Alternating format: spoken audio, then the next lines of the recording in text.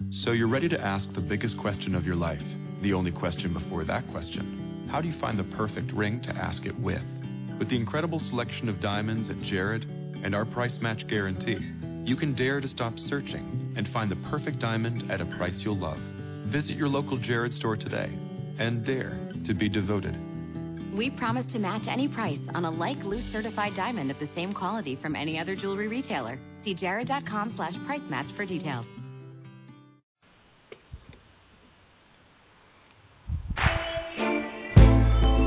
Hello, and welcome to Everyday Connection with your hosts, Rico Shields and Jean Victoria Norlock, bringing your inner light to your everyday life.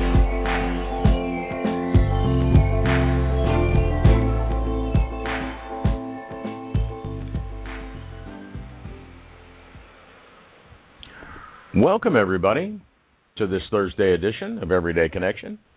I'm Rico Shields, and over here to my left, I have Jean Victoria Norlock. How are you, Jean?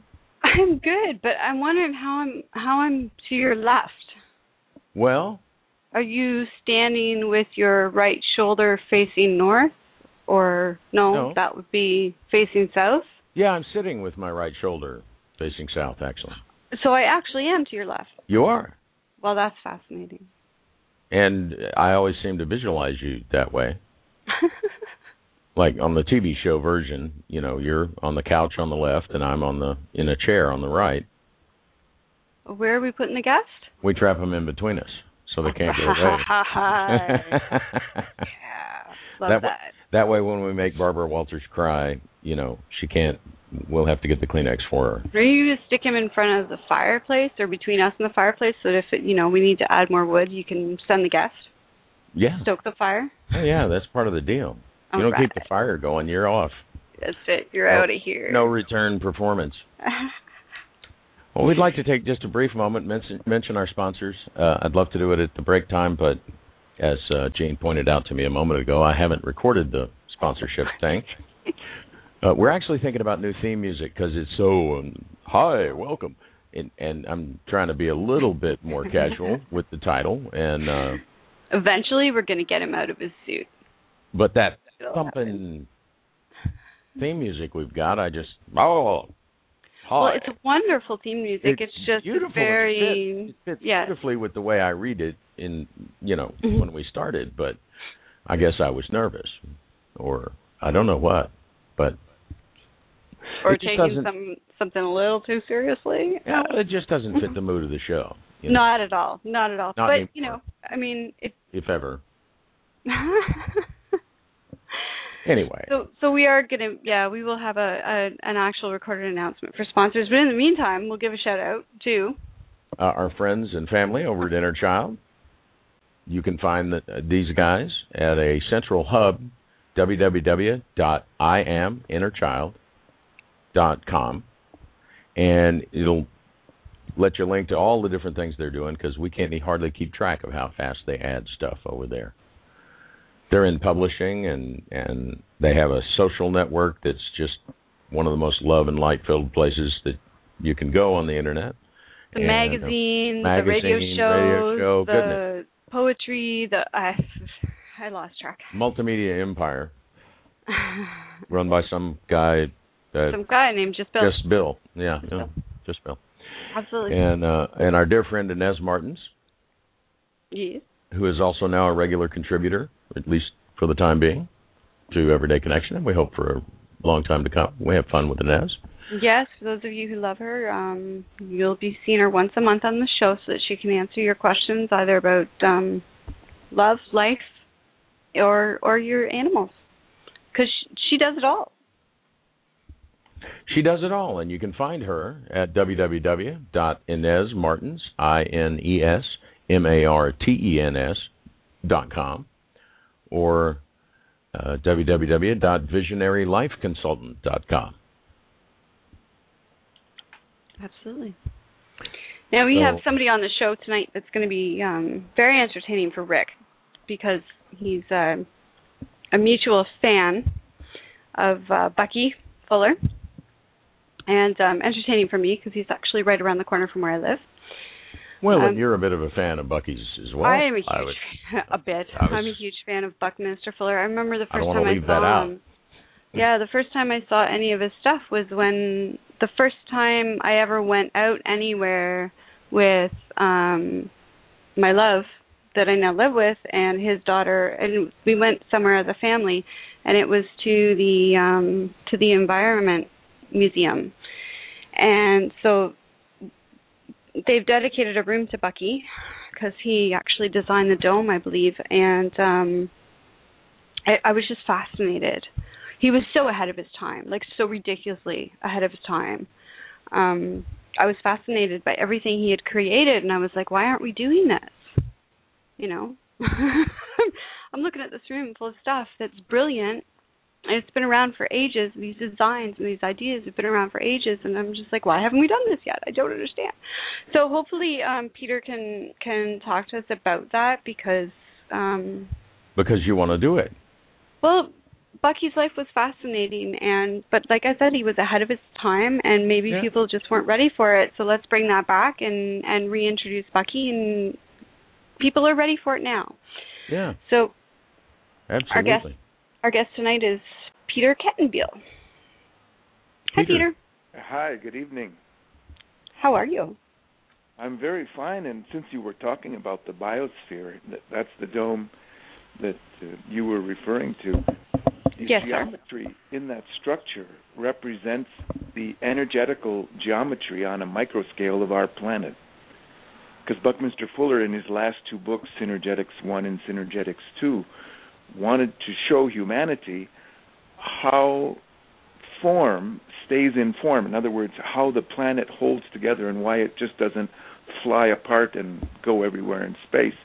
And so the planet is held together by that energetical geometry, which is symbolized in the biosphere here in Montreal. It's actually the geometry of the planet Earth. And if you are standing on the fourth deck of that structure and looking out at the interconnecting nodes, you'll see that there is a direct link between historical sacred geometry and the energetical geometry that Buckminster Fuller shows in the biosphere here in Montreal.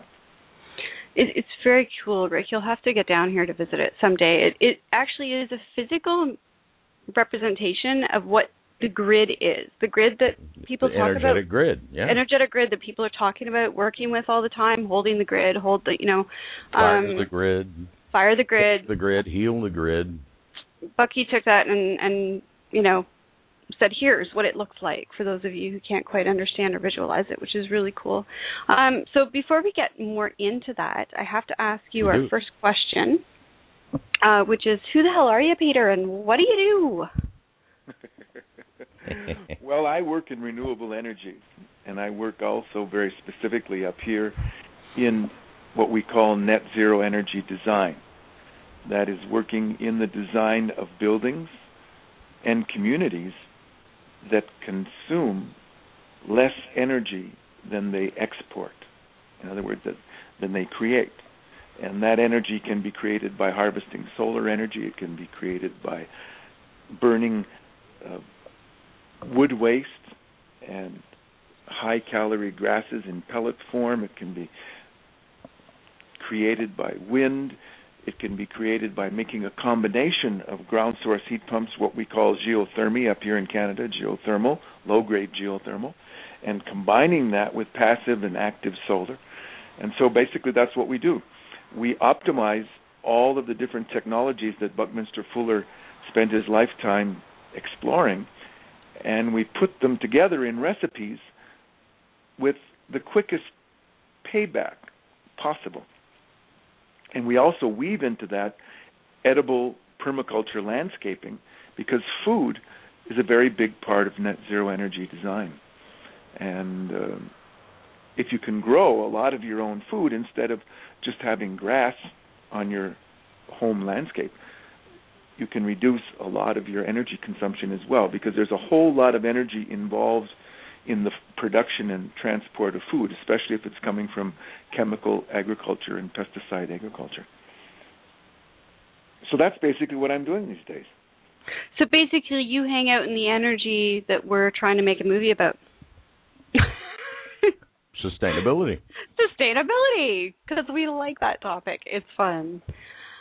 How did you get into that? Well, it was probably, you might say, the fault of Buckminster Fuller, because by a sequence of serendipity, I ended up in Florence, Italy, with Buckminster Fuller and people from all over the world for the re-inauguration of the Second Renaissance in Florence. And during that conference, which lasted about 14 days, almost 2 weeks, Buckminster Fuller gave his entire life's work in daily workshops. In other words, from the very beginning of his research right up to where he was in 1978. Wow. And I would have never imagined, because I ended up there strictly by a sequence of serendipitous coincidences. And so basically that's probably what really got me on the path of working in renewable energies and net zero energy design eventually, because back in the 70s and 80s we didn't use the expression net zero energy design. That's a more recent phrase that we use to describe. Amory Lovins would call it negawatting, but so we'll blame it on Bucky. All right.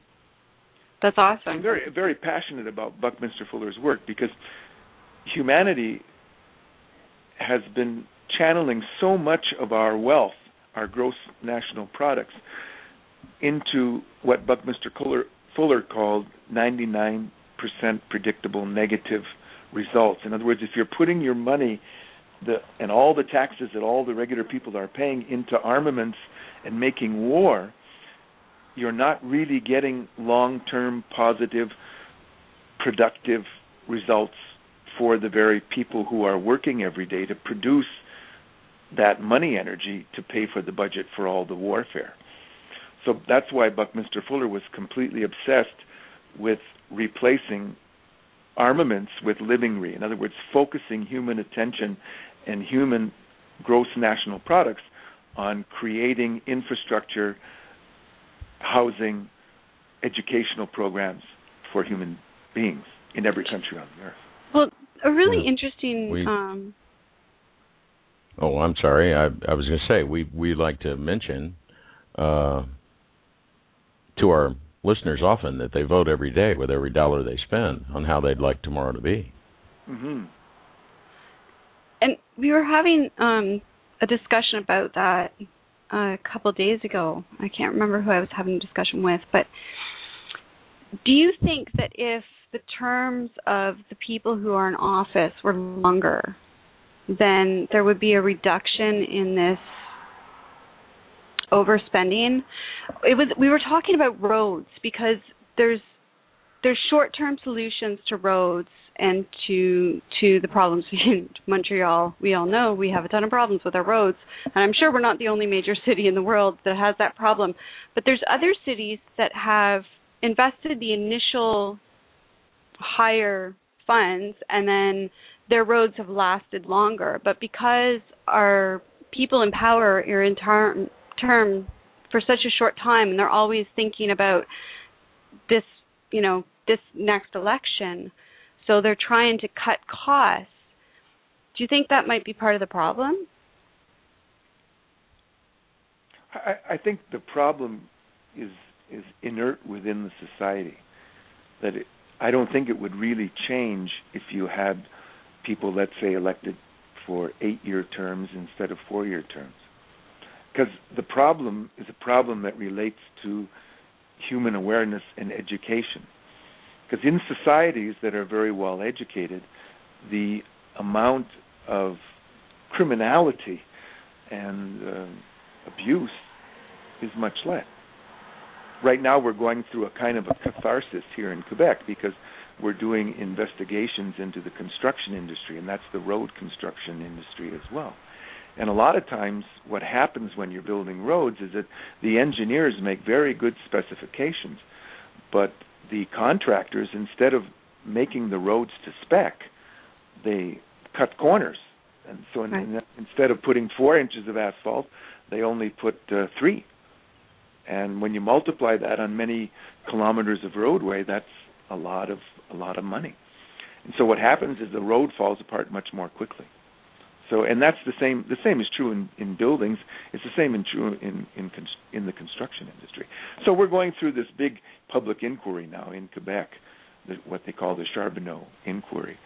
So that's part of the educational process as well, so that people will become educated. They will become more involved in assuring that the taxes that they pay are well spent, and that there's a lot of checks and balances within the system to discourage graft. So it's education, and more education. And basically, you've got a whole lot of education going on right now on the Internet, and it's incredible because everything that was once hidden is now being put into the open. So we're living in that time where the hidden, what was esoteric, is becoming exoteric. All the dirty laundry is hanging out on the line. And that's what I was going to say about education. I mean, it's no longer about sitting there waiting for the education that's given to you. It's about actually going out and self-educating. Exactly. Because the information's there, it's available, but you have to go after it.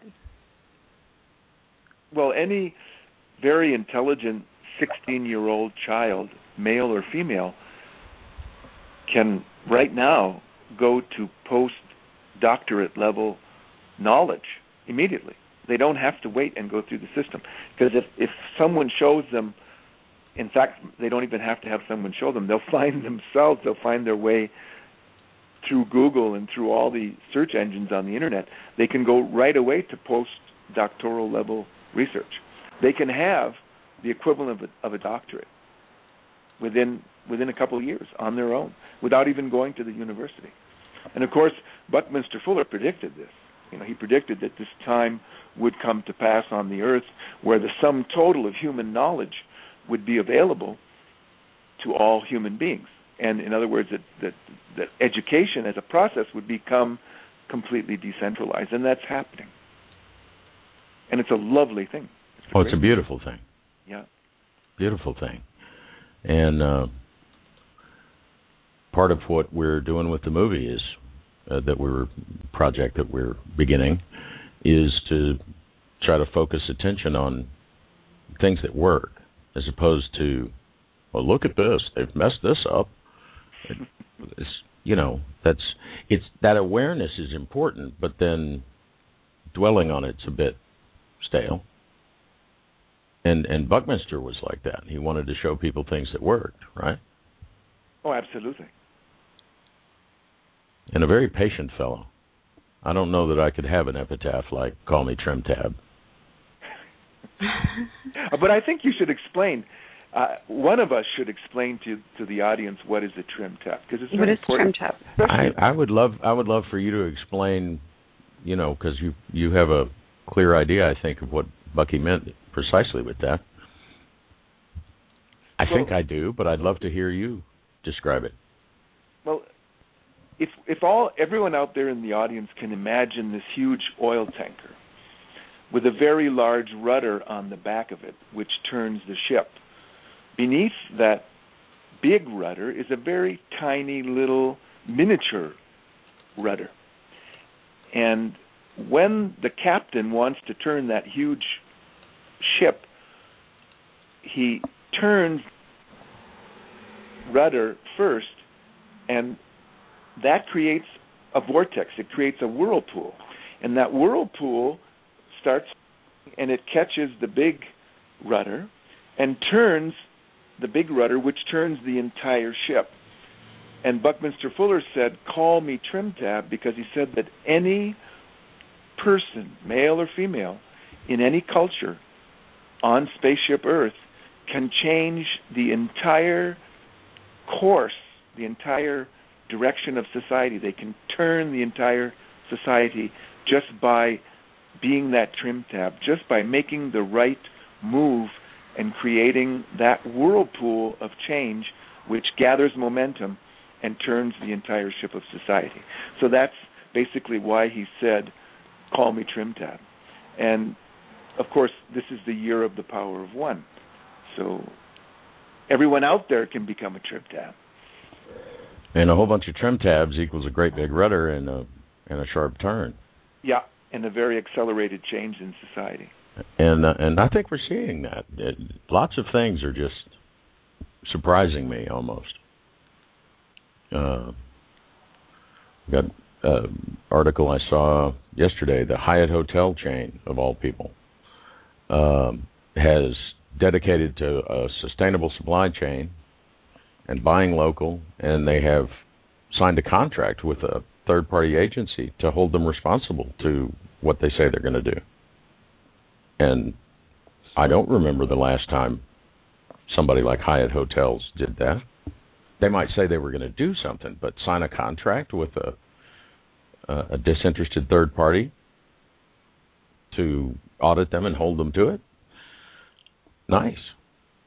Yeah, it's a very positive example to make, and there's so many corporations now that are actually competing to become more sustainable than their competition, which is a very good thing. It's a very positive thing. It's the very positive side of entrepreneurial corporate life, because there is a very positive side. You know, it's not all a bunch of, you know, Wall Street fractional banks.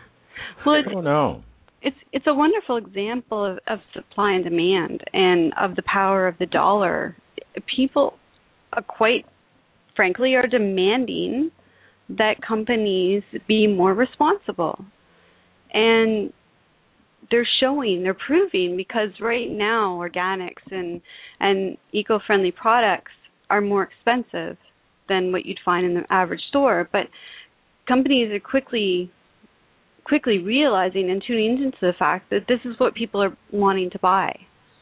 So they're accommodating, and that's that power of the individual dollar, that when you decide where your money goes and you are careful with who you spend your money on and how you spend your money, the big guys get it. Why? Because they're human beings too.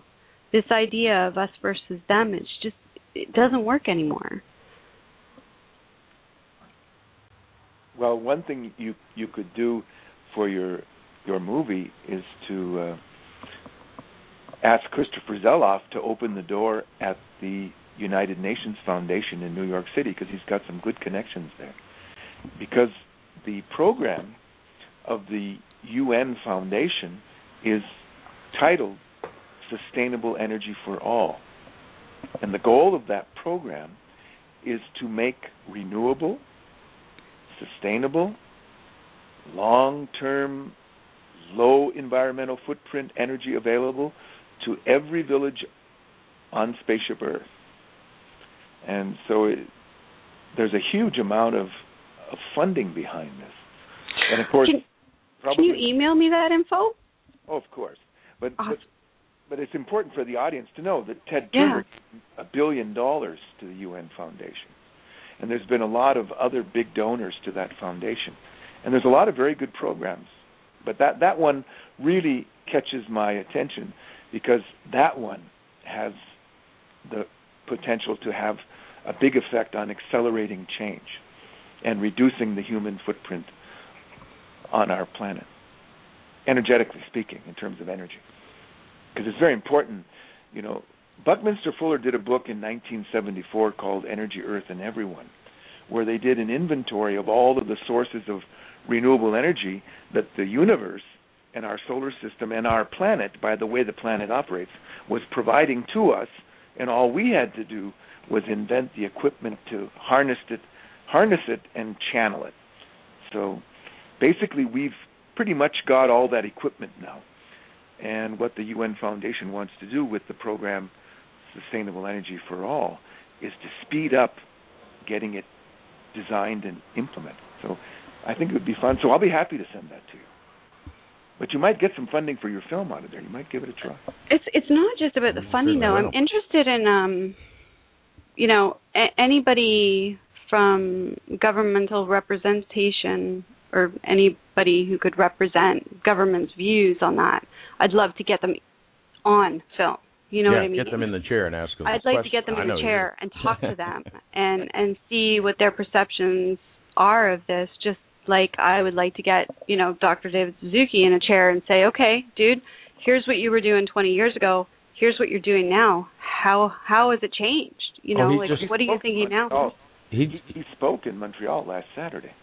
He just made a big essay on the failure of environmentalism.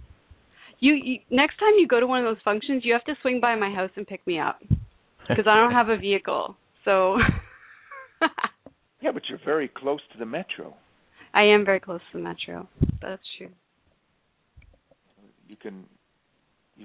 We have a very good transportation system on the South Shore and on the island of Montreal. Yeah, you can even take a ferry at this time of year and bike. And there's a petition right now moving all across Quebec to promote a fully electric, renewable energy charged monorail system that will connect all the regions of Quebec and will connect into Montreal and eventually connect to Toronto, but it'll start in Quebec. That's very exciting. And, we have all the technology to do that monorail system. And if you Google it, you can look at it. It's a really, really, really nice system. But we're about 20 years behind where we actually should be, because we should already have 3/4 of the vehicles in Montreal should be electrical. I'm talking about delivery vehicles as well as cars. And we should have 75% less smog than we have, because we've had the technology to do it for many, many years. We just haven't done it quickly enough. So now as we switch over, if we want to reduce the health effects on infants and the elderly, the bad effects of smog, we have to move more quickly into the electrification of our transport. So why do you think we didn't do it? Was it a greed issue? Was it complacency? Was it just a misunderstanding of how important it was for us to make these changes? In my opinion, it was a natural business reaction to slow down the implementation of innovative technology. If you watch Who Killed the Electrical Car once, twice, 3 times, by the time you watch it for the 4th time, the whole thing starts to sink in. And you realize, by watching the documentary 4 times, that really this was an orchestrated show. And this was all a dog and pony show. And so the big automakers had all the electrical vehicles, they had all the technology, but they were just convinced to slow it down, its entry. So the health cost of that has been horrendous. When you look at the amount of disease and lung problems that's caused by smog unnecessarily, it's ridiculous. It's crazy. Oh, it is. It's insane. But people need to realize it's comfortable to have things stay the same, and innovation is by its very nature disruptive. It disrupts what's going on now. It's Bucky's famous, you make something better so the old one's obsolete. Well, all the people working for the old one get freaked out that they're going to be useless. Yep. And particularly these boards of directors whose sole responsibility, we need to always remember, is to maximize the return for their shareholders. That's what it says in their corporate charter. It usually doesn't say anything about the environment or earth or people, dollars. And this fictitious thing, shareholder, and people do hold shares, but the corporation doesn't think of them as people. They're just a survey. Sorry, I just had to throw that in because people get, if we did that, what would we, my cousin Bill will lose his job. It's all right. Plenty of jobs. We've lost all kind of stuff technologically that's been replaced, and it didn't cause unemployment. It usually employed more people in the end. I just don't understand the irony of being in the middle of an industrial revolution and yet not wanting to initiate innovative ideas. Yeah, it's because that's what got us here. It's totally contradictory, is it not? You know, when they put together steam-powered mills and sort of stuff, the guy that was doing it by hand or with a mule, he probably didn't like that. But it was innovation, so we went with it. And then somewhere we quit going with it. Everything stayed the same. Well, and there's tremendous power in the oil business, I must say. They don't show it off here in the States as often as in other countries. They'll go in and wipe out a city, create a city. They just act like nobody matters. Well, if you've got the equipment, you're going to use it. It's normal. I mean, it's normal corporate human behavior. Yeah. You know, it's like right now in Canada, there's a huge debate, and David Suzuki's in the middle of it. There's a huge debate going on deep water drilling in the Arctic. Because if we have a Gulf incident like the BP incident in the Gulf of Mexico, and we have it in cold Arctic waters, the cleanup scenario is going to be a whole lot different. And the long-term effects on the ecology and the food chain up there are going to be horrendous. Well, aren't they saying that there would be no cleanup scenario? Well, if they had a spill up there, it would be... Well, probably that they don't have a plan to deal with it. It's just it's much more complicated. So what I'm saying is that they have all of the drilling equipment. So if you've got all of the drilling platforms and you've got all of the equipment, you're going to use it. You're not going to just leave it sitting there. You know, and if you look at the shale gas exploitation and how the shale gas exploitation moved up from the south, west in the United States, and moved up through Pennsylvania, up into northern New York, and now up into Canada here in Quebec, it's the same thing again, because you had all of that drilling equipment that was just sitting around in fields, you know, and it wasn't being used. So they said, well, let's start using shale gas. So, I mean, that's the way it is. And it's just, it's important for the average person to realize that. So if you're the average farmer or the person living in the country off the land, and you wake up one morning and there's a 150-foot high shale gas drilling rig drilling across the road from you, and it's 95% likely that they're going to screw up your water for your lifetime, you better be aware of why they're doing it. And one of the reasons why they're doing it is because they have the equipment and it's there, and they just wanted to find a new way to use it. And it's the same thing with deep water drilling. If you've got the deep water rigs and you're using them further south on the planet, obviously with climate change, if you can bring those rigs up north into an ice-free environment or semi-ice-free, you're going to use it, you're going to do it. But the question is, should we move more quickly and put money into renewable energies which don't have such devastating effects if something goes wrong? But there's a huge debate going on right now in Quebec about shale gas exploitation. People are very, very upset. Over 25,000 people have signed the petition, people that live in the countryside. Well, and that's what's going to do it, because this voting with your dollars thing, you mentioned earlier that electing politicians for longer probably wouldn't change anything because it's in the society, the community.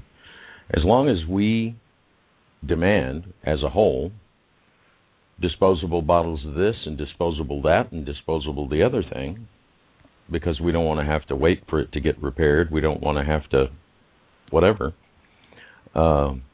that's what the corporations are going to produce. Well, I spent the day in one of Quebec's most successful corporations. Not that big of one, but it's a big enough one. And they recycle over 95%. And they really bent over backwards to reduce their environmental footprint. And, there's a lot of very positive things that have happened in the past 20 years that we need to be aware of and also need to be proud of, because there's a lot of very good corporate citizens out there. There really are.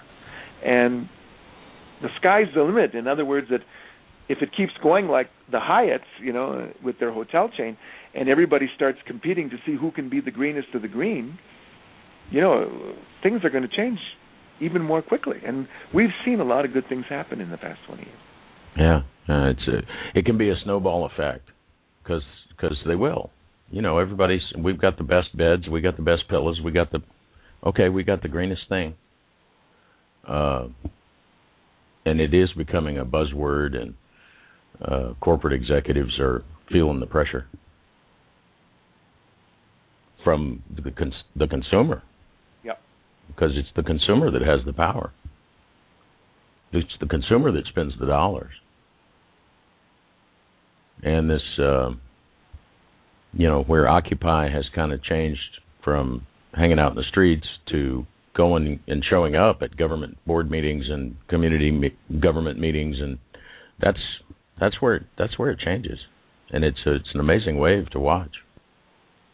Well, again, the good side and the best side of the Occupy has been the educational side, and you've really got to give the credit where credit is due to Foster Gamble, because coming out of a family of, a founding family of one of the United States' largest corporations, Procter & Gamble, he spent that money out of his legacy to create an educational film to really demystify the fractional banking system. And that's pretty noble of him to do that. I think so. The Occupy movement is all about zeitgeist. It's all about Thrive. It's all about Buckminster Fuller spent 50 years of his life studying the financial system and the military-industrial complex. And he did not publish the result of his 50 years of research until the last 10 years before he passed. And his last book, which is only 90 pages long, is called The Grunch of Giants. And you can read it for free online. Just go to BFI and Google Grunch of Giants, Bucky, BFI, and everyone out there that's listening can read it. It won't take you long. It's only 90 pages. But believe me, it's very clear. It's very, very clear. And so, there's been a lot of work that was based on other people's work. Like a lot of the stuff that's in Thrive was based on a lot of Buckminster Fuller and other people's research. And everyone builds upon the work of other people. So we're living in a great time. The power of one. We are indeed. It's fascinating times that we're living in. We're going to, probably we should take a quick break. And then when we come back, I'd like to talk about what your vision is of the next couple of years. Because you're right in the middle of this. So I'd love to get your perception of where we're going. I'd love to share it with you. Perfect. Lovely. So, shall we earth prayer, or? I think tonight is a perfect night for earth prayer. I think so. Absolutely. We're talking about getting along with her better. Her, it, as you wish. Her. So, I like her. Yes, absolutely. A living system, if ever there was one. So, whether you want to look at it scientifically or spiritually, Gaia. So this is from our dear friend Ina V at inav.com, called Earth Prayer, and go check out her website and the Earth Prayer Project. She's doing some wonderful stuff. We'll be back in about 5 minutes. Stay with us, folks.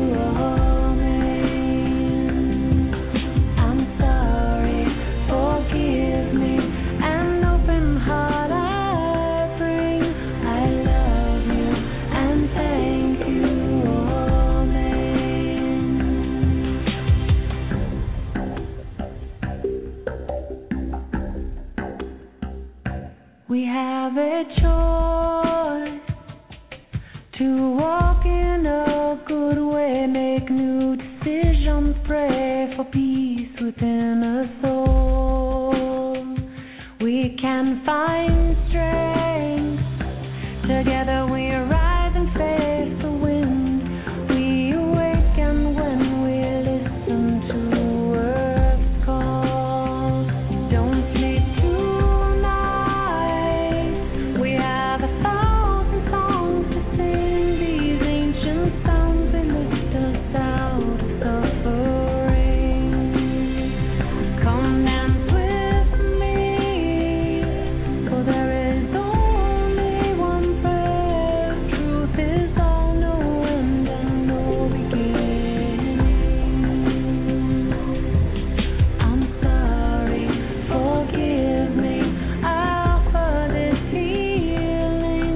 I love you and thank you, amen. I'm sorry, forgive me, an open heart I bring. I love you and thank you, amen. I'm sorry, forgive me, I offer this healing. I love you and thank you, amen. I'm sorry, forgive me, an open heart All right, folks. I hope that didn't sound as choppy out there as it sounded in here. So it was a little rough around the edges. A little rough around the edges over here, which, So just in makes me case, kind of pouty because, yeah, I love that song, but that's okay. I'll play it tonight. I have it on my computer. just in case it was sounding, like nails on a chalkboard for you, we are back again. We are back again. And if you want to hear the full song, if you didn't get a chance to hear it tonight, stop by NV's website at nv.com. Like Rick said, check out the Earth Prayer Project and buy the song, because the money for the song, it's not really expensive. I think it's only 99 cents for the song. The money for the song goes to support environmental projects. So check that out. Absolutely. It's ENAVIE, that's ENAVIE.com.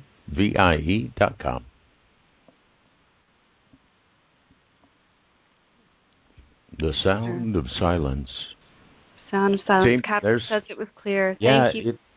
I don't know why it does. It sounds like in the old days the cassette machine was eating the tape over here. Totally sounds like that. But I'm glad that for our listeners it did sound good. That's awesome, because it's such a magical song with magical energy. So after the show, you can run over to the website, links in the chat room, and hear the whole song.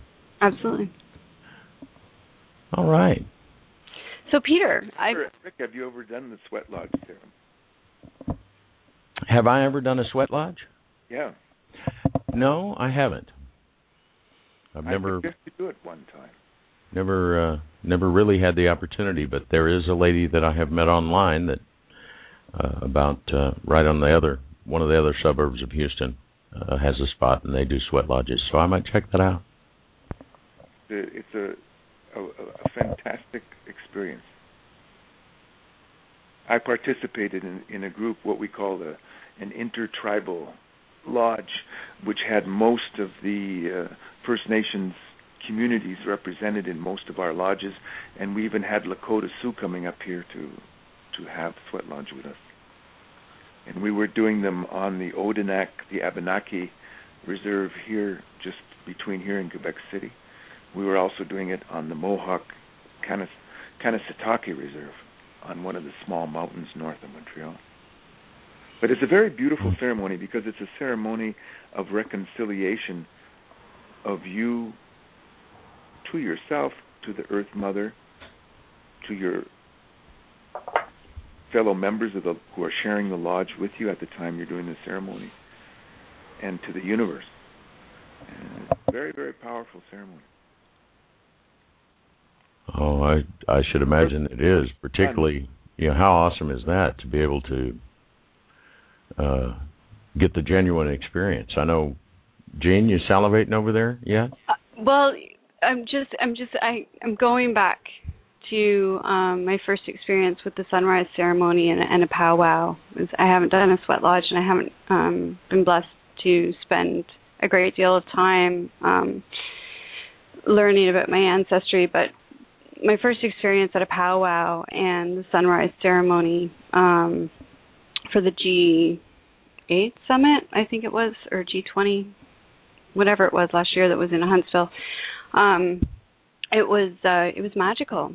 It was absolutely magical. It was a beautiful experience of sharing where there were prayers to the earth and to Grandfather Spirit, and they recognized all the different names from all the different belief systems, because they had invited. It was an open invite ceremony, so they invited all those people, and then they did a whole round of passing the tobacco and breathing in the fumes, and then doing a prayer for our planet and our people, meaning the human race. And it was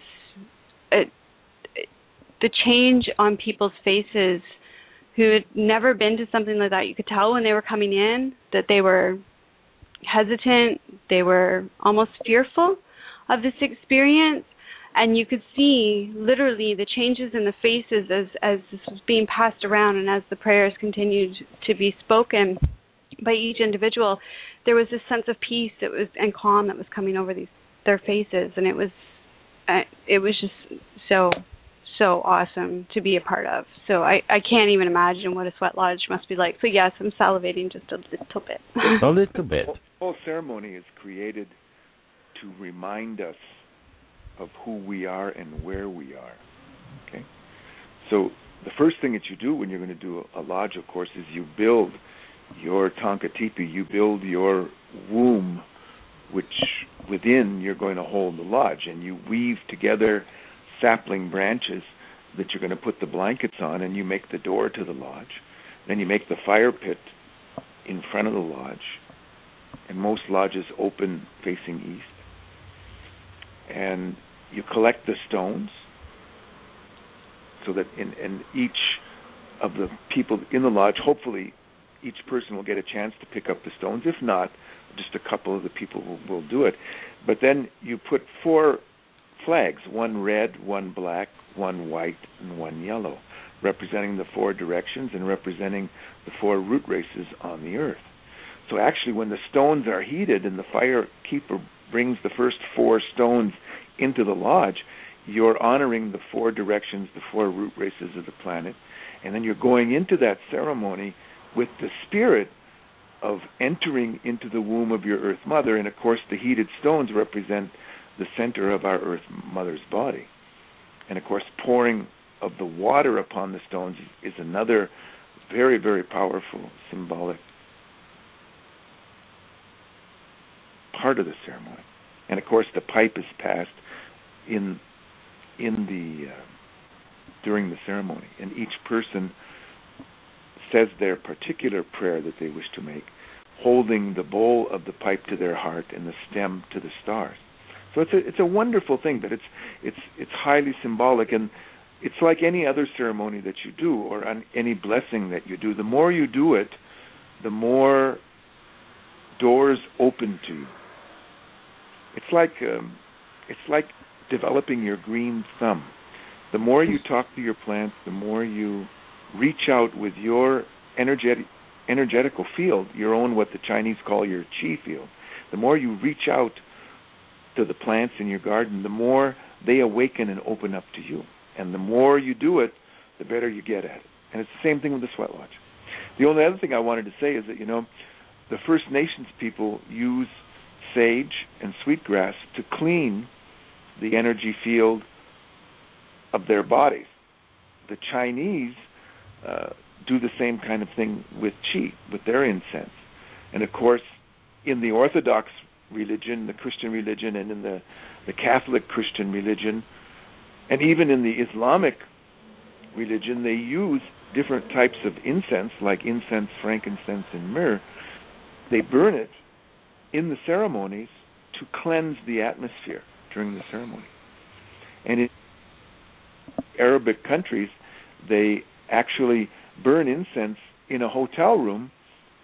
Like when you rent a hotel room, they will call up from the hotel kitchen and they will burn the incense in the room to clear the room, to cleanse it of the occupants' energy that were there before them. It's an interesting, because it's all related, it all works together. Well, and that was the thing that came to mind for me when you were talking about the ceremony. I've participated in some stuff in Alaska, but they were all open, guest things. I was not closely involved, but what strikes me about all of them I've heard about, all of them I've seen, all of them I've participated in, is they're heavily based in connection, in connectivity, something that is kind of missing in modern society. You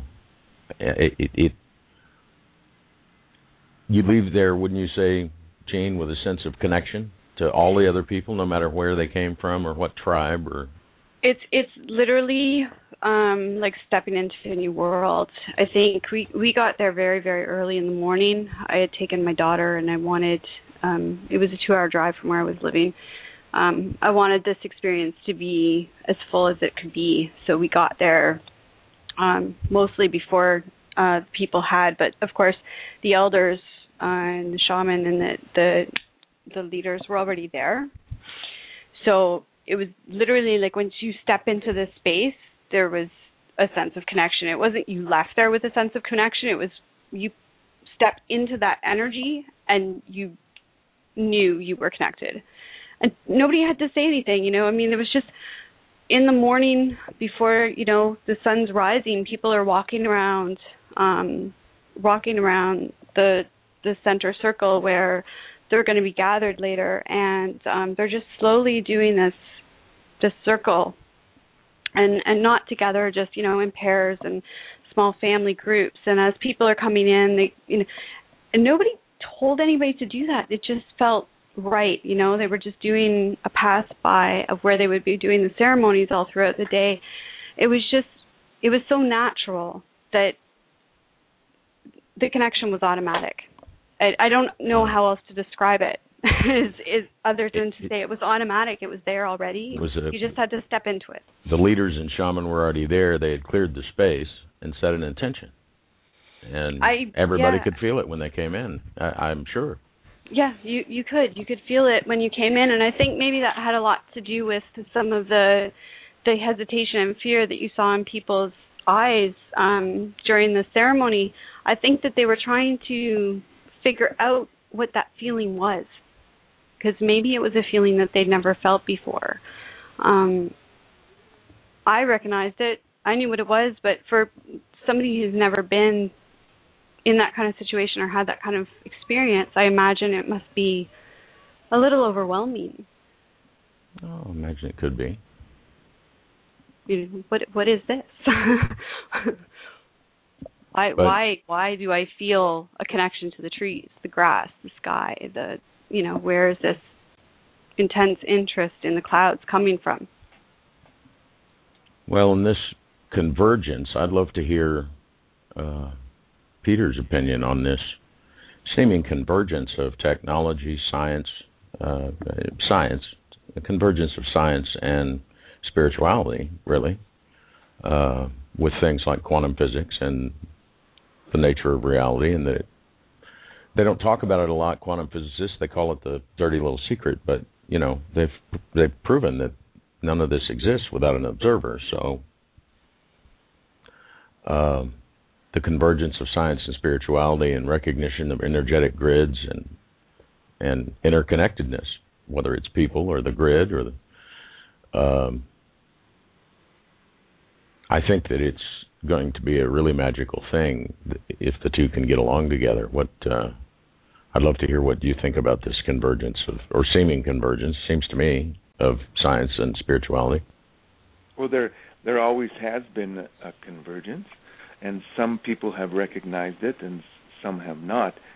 But if you look through everything that Buckminster Fuller ever wrote about Albert Einstein and what he wrote about First Nations persons' intuitive insight, what Chief Seattle is saying in his famous speech, with poetry and with First Nation sensitivity, is exactly what Albert Einstein is saying with his unified field theory, and it's exactly what Donald Coxeter is saying with his fourth dimensional infinite geometry.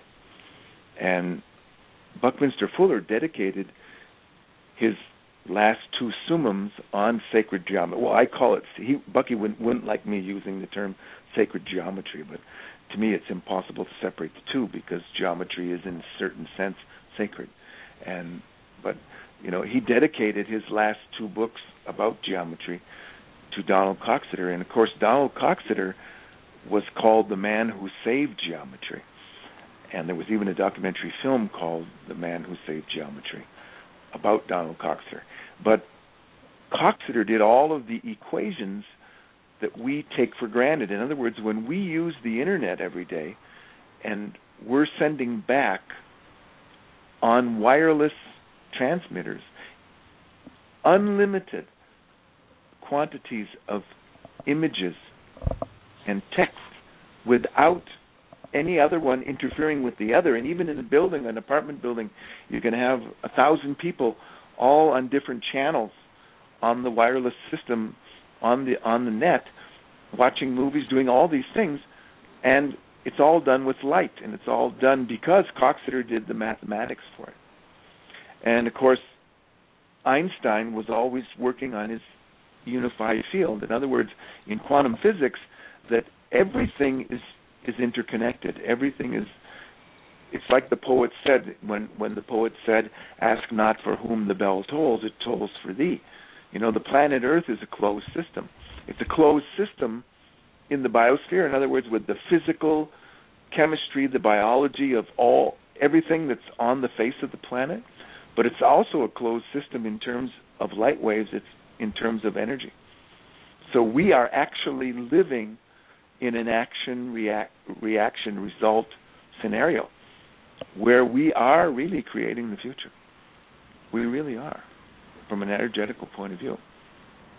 And so if we're destroying the web of life on the planet, we're all equally affected by that destruction.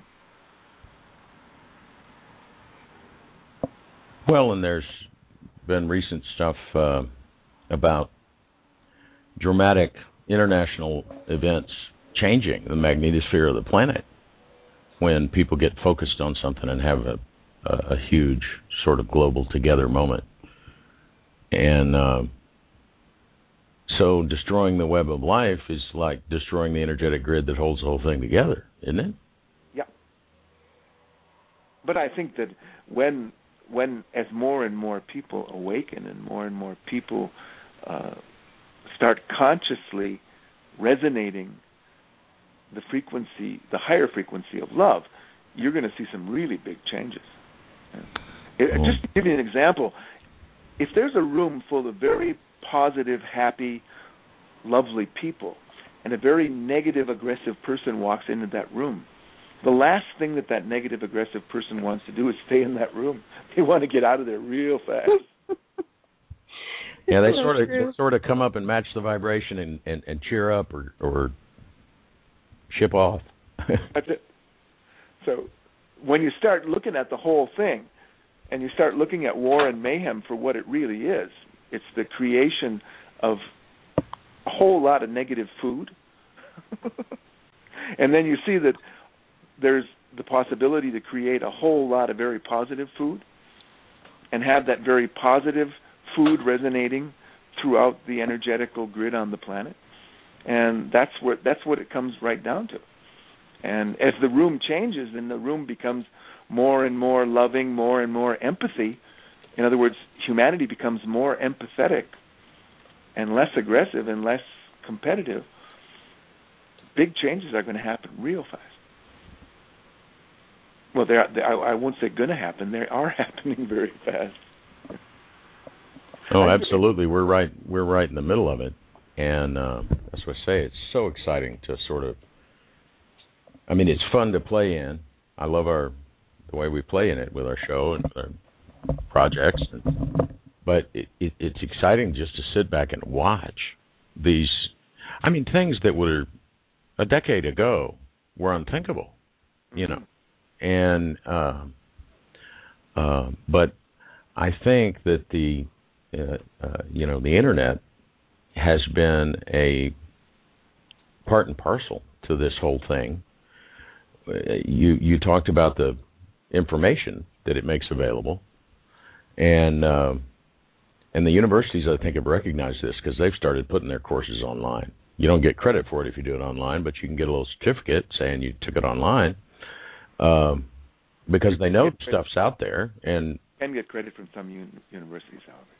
Yeah, you can. And but there's also this interconnect, this ability to directly communicate, you know, Skype to Skype with. We have guests on the show from all over the planet, and we would have had to have network backing to have that kind of connectivity not very long ago. And we bring people on from Australia. Not very long ago, that involved private satellite connections and great machinations, and now you just click their face on Skype and hi. And I think it's impossible to take people that know each other and then convince them that they're on opposite sides of something deserving of war. Because they know each other. They're like, no, they don't want to blow us up. He wants to go to the movies with his girlfriend, because you've been talking to him.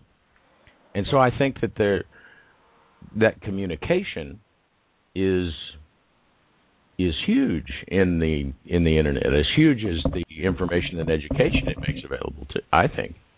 Well, very soon you're going to see on the internet a website that's going to be very similar to the film The Matrix, okay? Very similar. And it'll be similar in the sense that when visitors to that website arrive, okay, they'll go through a sequence of images, sounds, and insights that when they come out after 15 minutes in there, they're going to be completely changed. And at the end of that 15 minutes, they will be completely non-manipulable. In other words, the Matrix will not be able to manipulate them anymore because they will have seen exactly, but they won't have just seen it with their mind's eye. They will have felt it with their soul's sensitivity. And once you've felt something, you're free of it. You're free of it because it no longer has any energetical power over you. Right. You're going to see that. You're going to see that coming because that's coming. And, if you go to Martin Gray's Sacred Sites, okay, Martin Gray has, with his beautiful work that he's done for the past 15 years of photographing and sharing all of the sacred sites on the earth, whether they're Huna sacred sites, whether they're Hindu sacred sites, or Chinese or Tibetan or whatever, you can visit all the sacred sites on the earth on the internet, okay? But remember that when you are visiting them, you are actually interacting with them on the light wave frequencies. So you're actually, from a light wave point of view, you're interacting with the sacred site, which is marvelous. I mean, it's fantastic because you don't have to go and make the pilgrimage. If you're handicapped, you can make the pilgrimage from your office through your Apple. It is amazing. I've seen one of the where they went in and laser scanned the entire interior of an Egyptian tomb, and I had the blessing to be able to go to Egypt when I was younger, and it was very similar, very much the same as having been there, and like you say, it's amazing, and because it's the energetics of it that you feel when you're there. It's not the stones. I mean, they may be in a right relationship to help you get in that frame of mind, but there is something to this geometry thing. Well, Bucky, on the last day he gave the flight, giving us his vision of the future. And of course, he resolved everything in the universe using the tetrahedron, the Egyptian tetrahedron. And he said if you draw an energetical line from your navel to your two legs in a tetrahedral position, because of the way we were designed as a piezoelectric multi-lattice crystal, which we are, you can actually travel anywhere in the universe, and you can tune any frequency in the universe. That's what he shared with us on the last day. And actually, if you look at that, that really is reality. And when you were in Egypt and you were blessed to be there, the water molecules in your body actually did a download. So if you downloaded all that frequency information that was wherever you were in Egypt at that moment. And we were designed to be write often, read many DVDs. We're walking DVDs. When we hug somebody, depending what our intention is and what our level of sharing is, we're actually sharing information. Very similar to what Spock used to do. Absolutely. Very, very similar to the Vulcan transfer. Very similar. Well, and science is beginning to be able to measure this electromagnetic field we generate with our heart more so than our brain. Oh, of course. This spherical field, and so when you hug someone, you're right inside each other's field. Exactly. And that's why I don't hug politicians, even if they're hugging people. Oh, I'm sorry. Maybe they need a hug from you. I think they probably do need a hug. And isn't the whole idea is to be the happy person in the middle of the grumpy room? It's to offer an energetic alternative. Because people that are thinking that might be a good thing, but are matching the vibration of everybody in the room because that's what's going on, now have an option. You don't have to say a word. You really don't. You get in alignment, in my opinion, body, mind, spirit, however you want to. Many roads to the same spot. But you get in alignment, you walk down the street, you're like a marching band walking down the street. And some people will hear it and want to come march down the street too. And they won't necessarily march with you, but they'll take off marching, making music. And I still swear by that smile. I mean, if again, I'm going to say it again because I like to say it as many times as I can on this show. If all you can offer to the world is that you can walk down the street with a smile on your face, and do that, because at the very least, you're going to make people wonder what you're happy about. And at least that gets them wondering. You know what I mean? So it's do that. You don't have to do big things in this world to make a difference. Look at people. Smile at them. Mm-hmm. I've been in situations where I've looked somebody square in the eye and smiled at them, and they just it's like nobody did that for 10 years. They just forever changed their whole personality and energetic, just boom. And we have a lot of young listeners with our Looking Younger project, and they mostly hit us on the podcast, I think, on their iPods. But if you have a wild side to you, smile at strangers just to see their reaction. Yeah, just to see what they'll do. Sometimes it really weirds them out. And I got to tell you something that will really freak them out, because I do it, and it may be a Southern guy thing at my age, but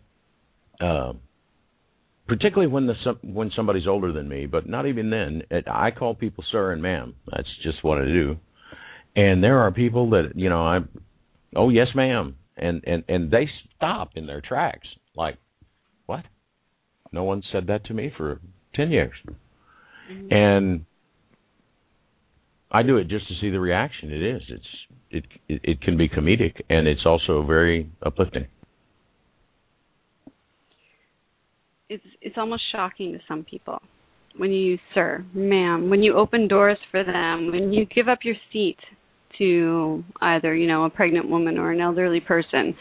People look at you like, what are you doing? Yeah, you hold the door open and they suddenly forget how to walk through thresholds. They just stand there and look at you. Look at you and all. But that's a good thing, and that's just you not doing anything other than just being you, and you're making an impact. So, that's something for everybody to keep in mind, is that the big changes always start with the little changes at home. I'm glad Absolutely. You're bringing it down to the power of one and the little change. But I do want to say something for the nerd set that might be listening. Yes.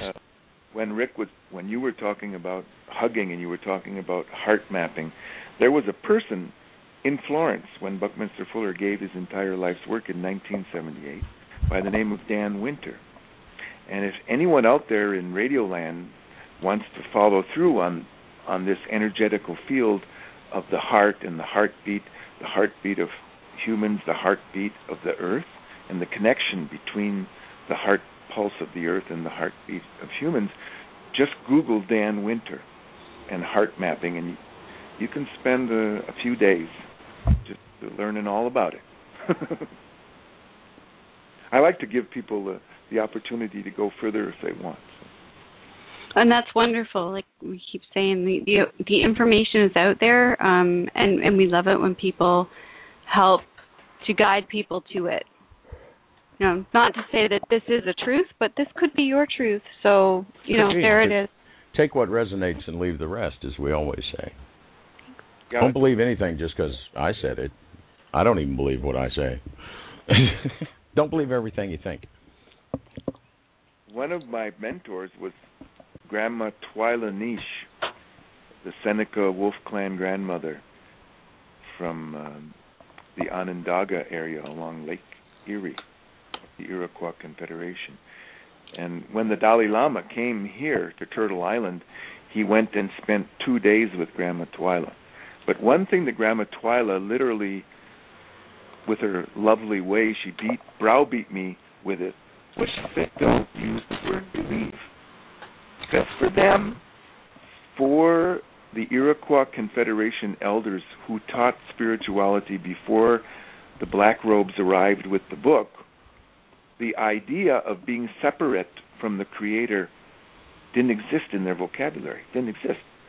It was, how could we, as humans walking on Turtle Island, be separate from the Creator? How could we be separate from Grandfather Sun and Grandmother Moon? How, if... Wasn't even any language for it. Yeah. And so she said to believe, to use the word believe is to be lied to. Because either it is, she would say, or it isn't. But it's certainly not separate from you. In other words, you can know it, and you can come to know it on deeper and deeper levels, but you never believe in it. Never believe in it. Because it's not separate from you. It's who you are. I wanted to say that because, again, if you Google Grandma Twyla, Twylah, she's written a lot of great books like The Language of the Stones. Grandma Twyla used to teach that the monolithic stones all over the earth were put there because the stone world is the library of the planet Earth. And, of course, we Europeans, with the invention of our silica, in other words, our disc that we make from melting sand and we burn light waves into them, we call that our DVDs and our our films and our light wave catchers. But for the stone people all over the earth, the stone were the library of the planet. So there's a lot of wonderful things you can learn from Grandma Twyla. I'm going to have to copy. I've been trying to keep up in the chat room with all these links. I'm going to have to copy the chat room log so I can find all these links to put in our posting of the show, because it's incredible information, and that's one thing about the internet. There's all kinds of information out there, accurate and inaccurate. So I love references from trusted friends. Well, I can tell you that if you Google Dalai Lama and Twyla, you'll find it. It's there. It's certainly there, and we talk about it twice a week here. Can we call it an everyday connection? We call it an everyday connection. Well, before we let him go, there's something that I want him to talk to people about, because it was brought up actually in the last show we did, because that was on healing, and in a couple of shows that we've done, I keep talking about that connection to trees and how just being, just sitting still by a tree can actually infuse you with energy. But Peter has a much deeper understanding of that, and I'm wondering if you would share that with our listeners. I would be happy to share that. And I would also like to share it in the sense that it was taught to me and given to me by Grandma Twyla. Twyla taught us to put, for instance, I'll say, to put our backs to an oak tree and to center our energy in our heart chakra, in our heart. You don't even have to use the word chakra, but just center the energy in your heartbeat, in that emotional center of your heart. And when you feel that you're centered in your heart energy, ask to be one with oakness. Ask to be one with that oak. And then allow your, what the Chinese call your chi field, your energy field, to expand outward. Let it merge with the tree on the level of energy and light and go right up to the tips of the branches in the crown of the tree and all the way out through your feet, out to the tips of the roots in the earth. And then ask oakness to be present at the moment when oakness came to be, because there was a moment where oak came into being, when oak was created. And that is a moment that exists in light and in love. And when you practice that a little, you'll be able to do that with every species of tree. And because every species has its own gift, it has its own frequency, and the more you practice, the better you get at it. And in the Iroquois Confederation, the hunters were taught by the healers and the shaman, both male and female, when they would go for long hunts for winter meat, and they would be carrying, let's say, the hindquarters of a moose or a caribou or deer, a large deer, back 20, 30 miles to the camp, they would not only be chewing ginseng root, but they would be recharging themselves from the large trees in the forest. And they knew, depending on what type of energy they were missing, what energy they needed. And so for everyone that's out there listening, practice that. And the more you practice it, you'll be surprised what you're going to learn. It's just like learning to dowse. The moment that you get out of your head and you realize that your body, which is 74% water, can sense the magnetic field that's generated by water moving in a fissure, a crack under the earth, once you realize that, the more you practice it, the better and better you get at it. And of course, in the Iroquois Confederation and in other First Nations communities, every one of them had their dowser. And every one of them could find water. And many of them, they didn't even use a forked stick. They could just sense it with their body. They could even get the depth of where the water was, just by attuning with their body. But it's all part of that opening up to nature. And in the book, the Celestine Prophecies, I think it's the 5th or 6th prophecy, is the one that relates to trees and opening up to nature, and the fact that the more you open up to nature, the more nature opens up to you. And there's a mutual empowerment that takes place, and it's a kind of a mutual recognition that can only be done by actually doing it. So that's the gift of Twyla and the learning to go into trees.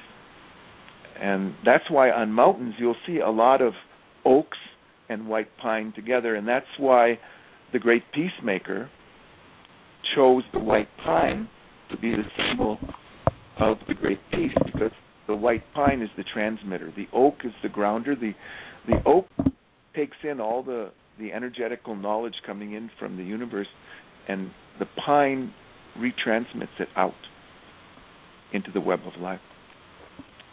So all that teaching comes from Grandma Twyla. And I'm glad you gave me the opportunity to share it with some people out there, because I'm sure it'll make a lot of people happy. So if you're having any back trouble or you're low on energy, ask the oak to share its energy with you. If you need centering, go to a good old large cedar tree, white cedar or red cedar. May I ask, what is the quality of the birch? Because I'm always drawn to birch trees, the silver birch trees, since I was a little girl. I don't recall the quality of it, but you can be sure that in your soul, in who you are, that the frequency of birch is something that's very nourishing to you and very complementary to your energy. Where would I be able to find that out, just out of curiosity? Is there a way to find that out? Just Google? Okay. There's been a lot of work done on trees, because a lot of your vibrational medicines and essential oils, that's what they're capturing. You know, when you do a distillate of a particular tree, whether it's a sequoia or whether it's a eucalyptus or a pine or oak, you are actually, because the physical substance that you're concentrating is actually vibrating on a light level too. And because we tend to get mixed up, we tend to forget that we're water beings, we're water creatures and light beings. So the more we focus our attention on being more aware of who we are as water beings and light beings, the more things change for us, because we change how we're paying attention.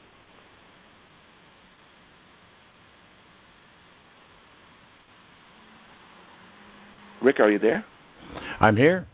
I think he was mesmerized. We call that the awe factor. Actually, I was off somewhere with trees. Okay. That's good.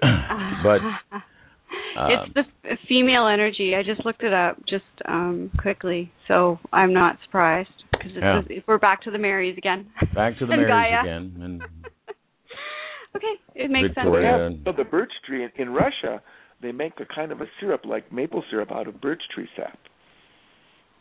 They boil it down, and they even make a beverage out of it. So probably the sap of birch has a very feminine effect, has a good balancing.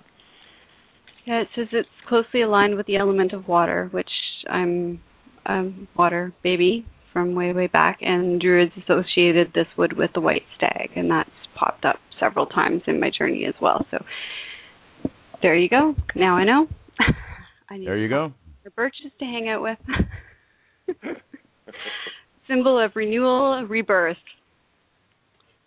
Interesting. Well, a lot of that old Druid knowledge and old Celtic knowledge is coming back, and because many, whether or not you accept reincarnation as a possibility or not is not important, because every person can discover many, many things about themselves just by paying attention.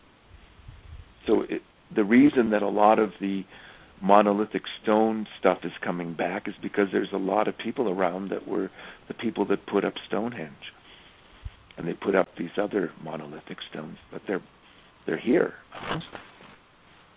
It's normal. They're here again, and they're drawn there. That's it. Exactly. By circumstance, as much as inner. I don't think going to Egypt and some of those other things were an accident in my youth. Traveled to Egypt and Greece, and the temples and the mounts, and it's very interesting. Well, as I said, you probably did a download. When I went to Delphi, I went to where exactly the precise point where the Delphic oracle spoke, just to be there. Then I went to the temple down below, the Dianic temple. We all do that. Everybody is naturally drawn to do these kind of things. And later on in life, sometimes it's like a light bulb goes off. We used to call Buckminster Fuller the Johnny Appleseed of ideas and inspiration, because he I think he flew around the world 22 times, and he addressed thousands and thousands of young people. And some young people who became the captains of industry, were very creative entrepreneurs, but Bucky had a tremendous effect on them.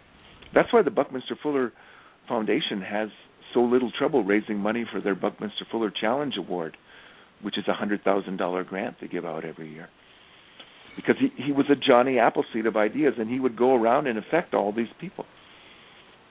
Just like Johnny Appleseed went across the whole United States planting apple trees everywhere and sharing his apple seeds with everybody and creating orchards, because Johnny Appleseed created a lot of orchards. Johnny Appleseed, by the way, is one of my favorite people in American folklore. Really, really a wonderful example. Can't you see that? Thousands going around giving out heirloom tomatoes, heirloom melon seeds, heirloom corn. You have all these Johnny Appleseed people giving out heirloom seeds.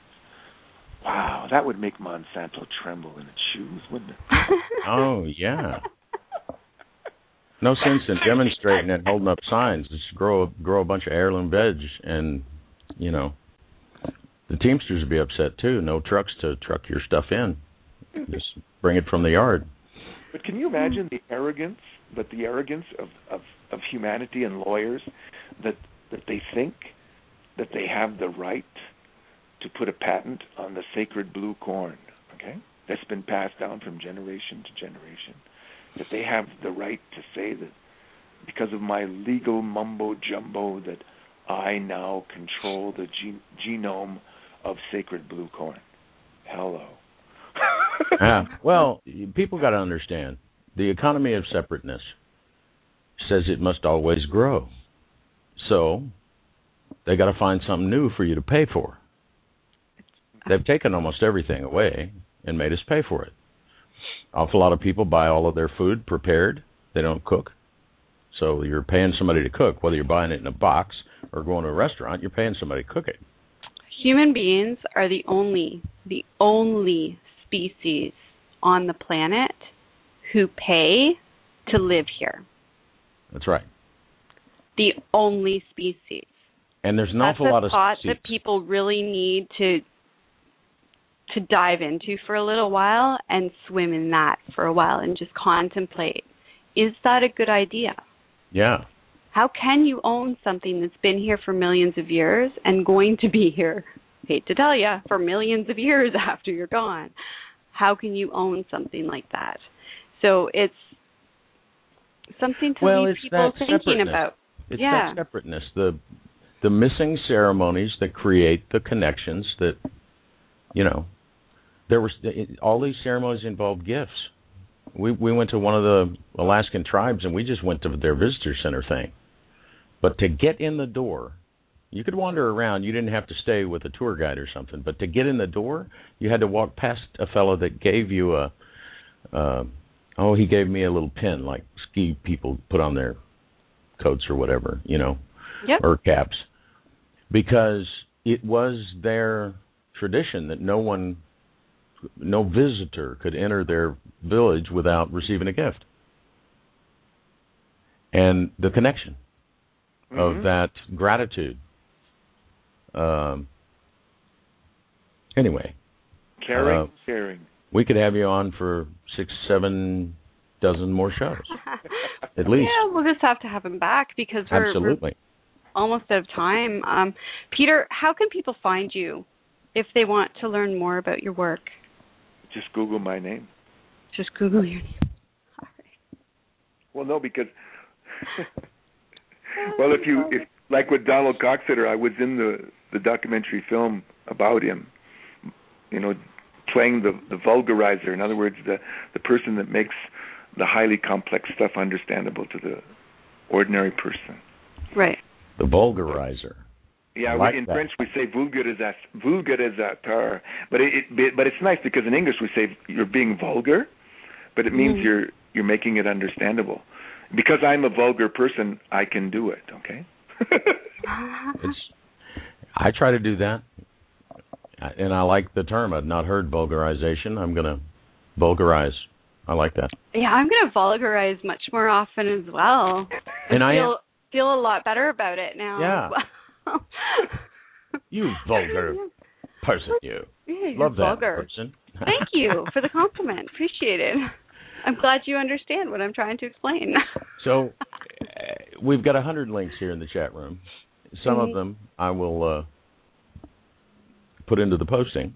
Well, your audience might want to be aware of the project that Christopher Zeloff and I have worked on, and we've recruited a team to focus on lighting up the biosphere with renewable energy charged LEDs. In other words, to make the biosphere a crystalline, beautiful biosphere at night, representing Gaia and representing our planet.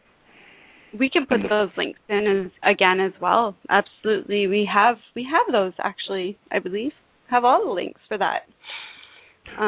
We do. And, we do, yes, and I'd love to promote it some more. The other thing that we have a website. The architect that I work with is a genius. He's a wonderful person, and he's created a lot of new ideas, like what he calls net zero energy food, because he's done all the calculations on how much latent energy is involved in chemical agriculture. And by transforming our landscapes into edible landscapes and pushing for more and more urban agriculture, how much energy we will save and how much pollution, how much GHGs we will reduce. And the website of the architect is SP Design. So if everybody goes to spd.ca, you can spend a week in there, because the whole purpose of the website is to share empowering information with people and knowledge. And because there's a difference between knowledge, wisdom, and discernment, because information is out there. Then you have the distillation process, which creates the wisdom. And then you have another distillation process which creates the discernment. But on our website, spd.ca, that's SamPeterDavid.ca. You can go on Net Zero Energy Food. You'll see that we did a design charrette there. We brought in some of the biggest experts in the world on greenhouses for growing food in cold climates and what kind of food you can grow, slow food, you name it. We got everything in there on charging your electrical car using the technology in your house.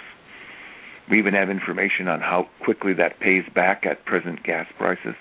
And if there's a war in the Mideast and gas prices go through the roof, how much you'll save just by using solar panels and windmills and anything else to generate electricity to charge the battery for your electrical car.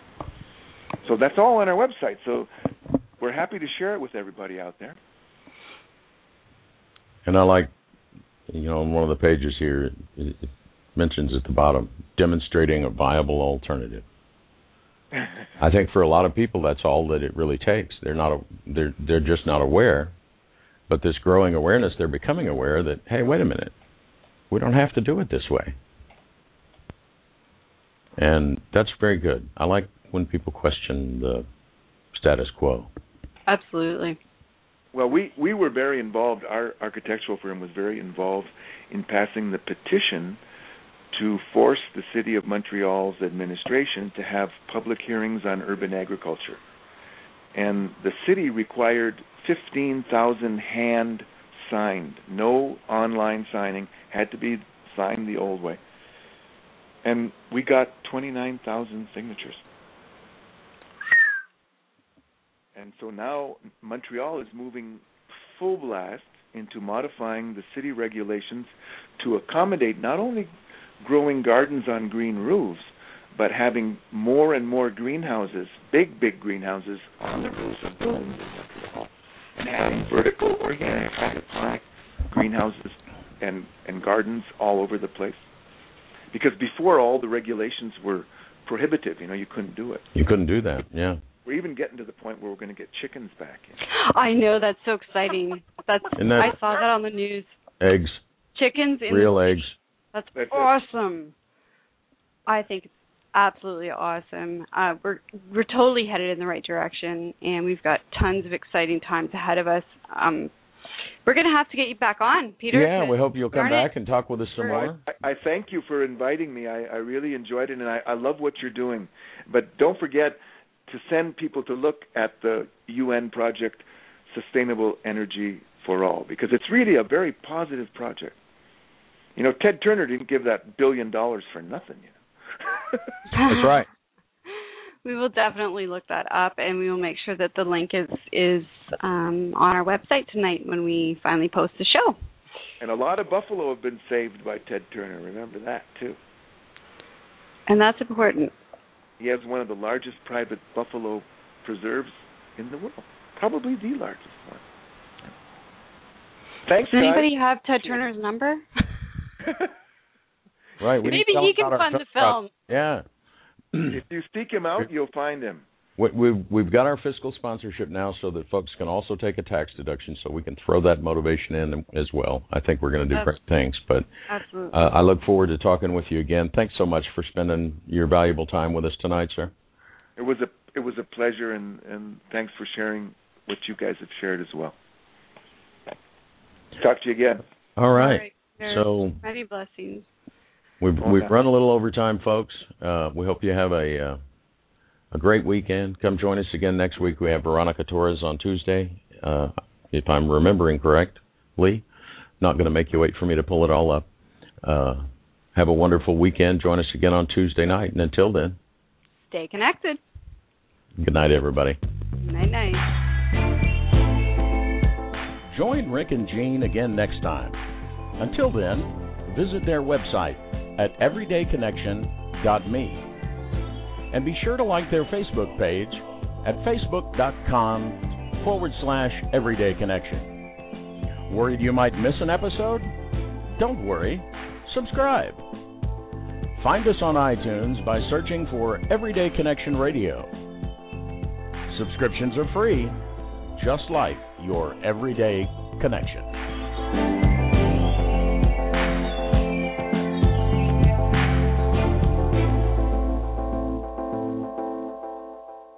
So you're ready to ask the biggest question of your life, the only question before that question. How do you find the perfect ring to ask it with?